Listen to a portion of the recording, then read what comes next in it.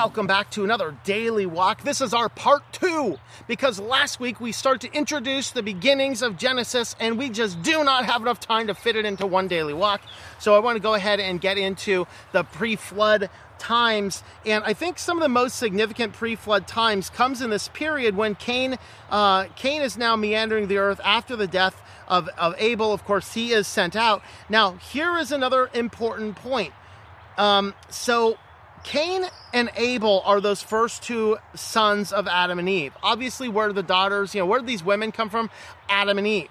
All people came from Adam and Eve. So yes, they were marrying their sisters. No, this wasn't West Virginia. This happened to be in Israel, in Palestine. But at that point in time, people lived to be 900 years old. Why? Because first, our human genome was perfect and pure at that time. Second, the earth had this deep firmament. This is what we saw early on in Genesis 1. There was a firmament above the earth. That firmament was a giant thick water layer that would protect us from the power of the sun. And when that was lifted in the fall, at that point in time, the people started to live shorter and shorter lives because now the genome is becoming corrupted. The power of the sun's rays age us. Literally us being here in the age, I can kind of see a dystopian future where everybody lives indoors to try and resist the aging process. It won't happen because of the crazy free radicals involved in the food we eat as well.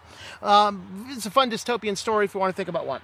But that being said, the people are now walking around, and what we start to see here is Adam lived 130 years. He became the father of a son in his own likeness and his image and named him Seth. So now we have Seth, and then Eve looks at this and says something no other woman says. Hey, look, I have a replacement for Abel. Think about a modern world, right? Oh, my baby died. Let's just make another baby to replace him, huh? Okay. Eve is a little insensitive. You can kind of see why she fell. But that being said, this is going to become important here in a minute. But what it describes here is Seth lives 800 years. After that, he became the father of Enosh. He had other sons and daughters. And then all of these people are describing, and then we're getting down some details and some information here.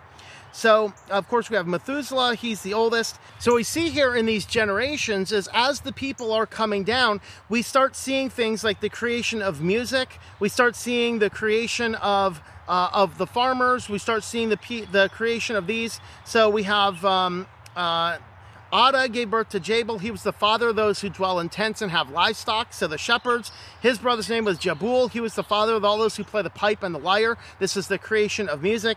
We have Zillah. She gave birth to Tubal-Cain, the forger of all implements of bronze and iron. So this is the creation of weapons and other implements of iron and stuff. All of this is happening before the flood. So our world and our civilization is going out. And then, of course, we have somebody else kills somebody else. He says that his appointment is much greater than those. And then what ends up happening is in Genesis 6, we start seeing the wickedness of mankind. This is that controversial chapter that there is a lot of discussion, debate, and different people on different sides of the aisle will have different viewpoints. So it starts out Genesis 6:1. It came about when the men began to multiply in the face of the land and the daughters were born to them, that the sons of God saw the daughters of men were beautiful, and they took wives for them whomever they chose. Lord said, my spirit shall not strive with man forever, because he is also flesh. Nevertheless, his days shall be limited to 120 years. Now, it's a side note, a scientific article came out recently, just said it's not possible for people to live much beyond 120 years. Very interesting. Why did this happen? Now, that is a dual prophecy. On one hand, in 120 years is when God is sending the flood and wiping out mankind. But at that same time, God also moves into motion the change where when you start mapping the ages of people's lives, there is a sharp decrease until into the time of Moses. At that point in time, nobody's living past 120 years. Very interesting. And it starts right here at that point. And verse 5, the Lord saw the wickedness of man was great on the earth, that the intent and the thoughts of his heart was only evil continually. The Lord was sorry he made man on the earth, and he was grieved in his heart. The Lord said, I will blot out the man I created from the face of the earth, man from animals to creeping things, birds of the sky. I am sorry that I have made them. Okay. Now, this is going to be the controversial part, and it's going to tie into Seth. It's going to tie in to the sacrifice. It's going to tie into these.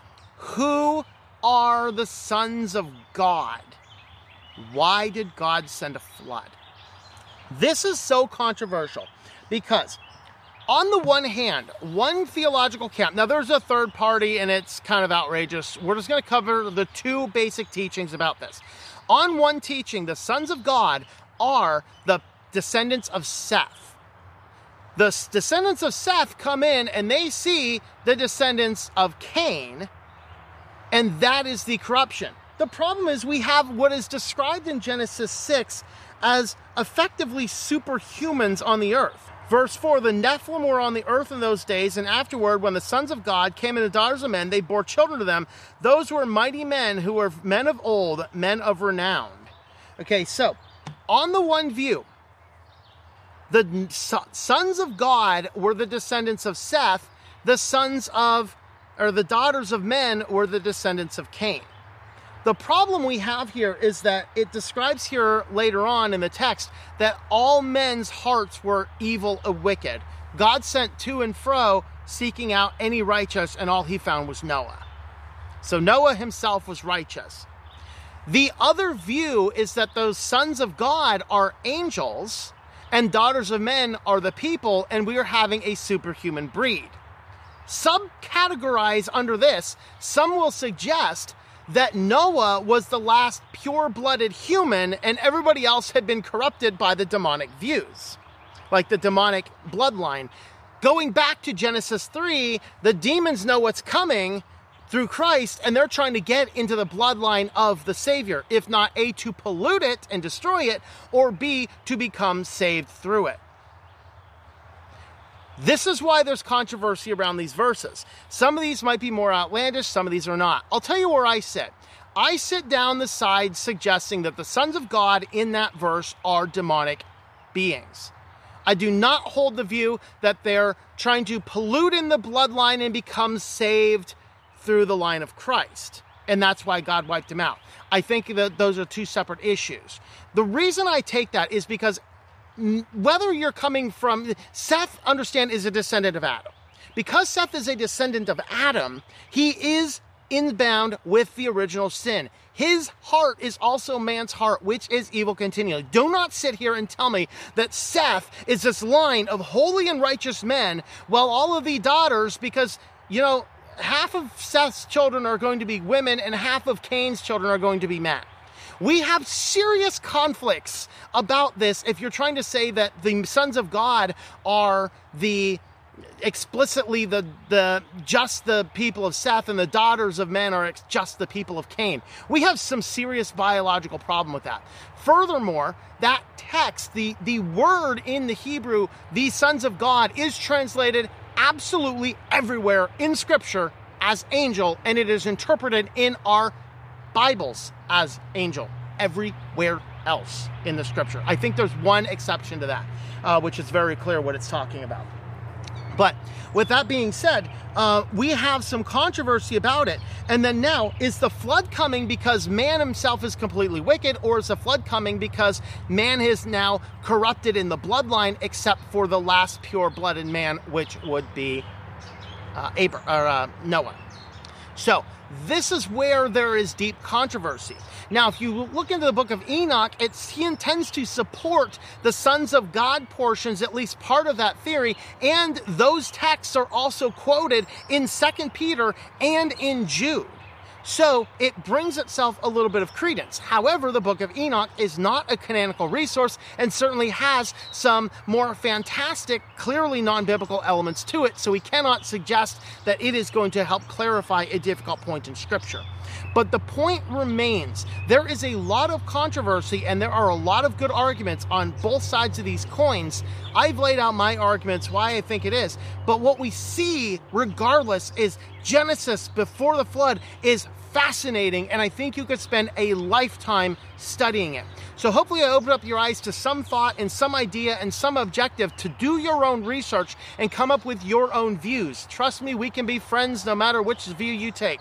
But those are my reasons and my explanations. And I thought it was a nice little fascinating view. So thanks for coming along. Have a look over the website, ourwalkinchrist.com. Sign up for the newsletter over there, and we will see you all next time. Thank you for tuning in. Our Walk in Christ podcast is a listener-supported presentation. For more information about how you can help, check out ourwalkinchrist.com/support or our Patreon page at patreon.com/TomM. That's TOMM. Digital and paperback books are available on several online bookstores or at our website. Once again, the website is ourwalkinchrist.com.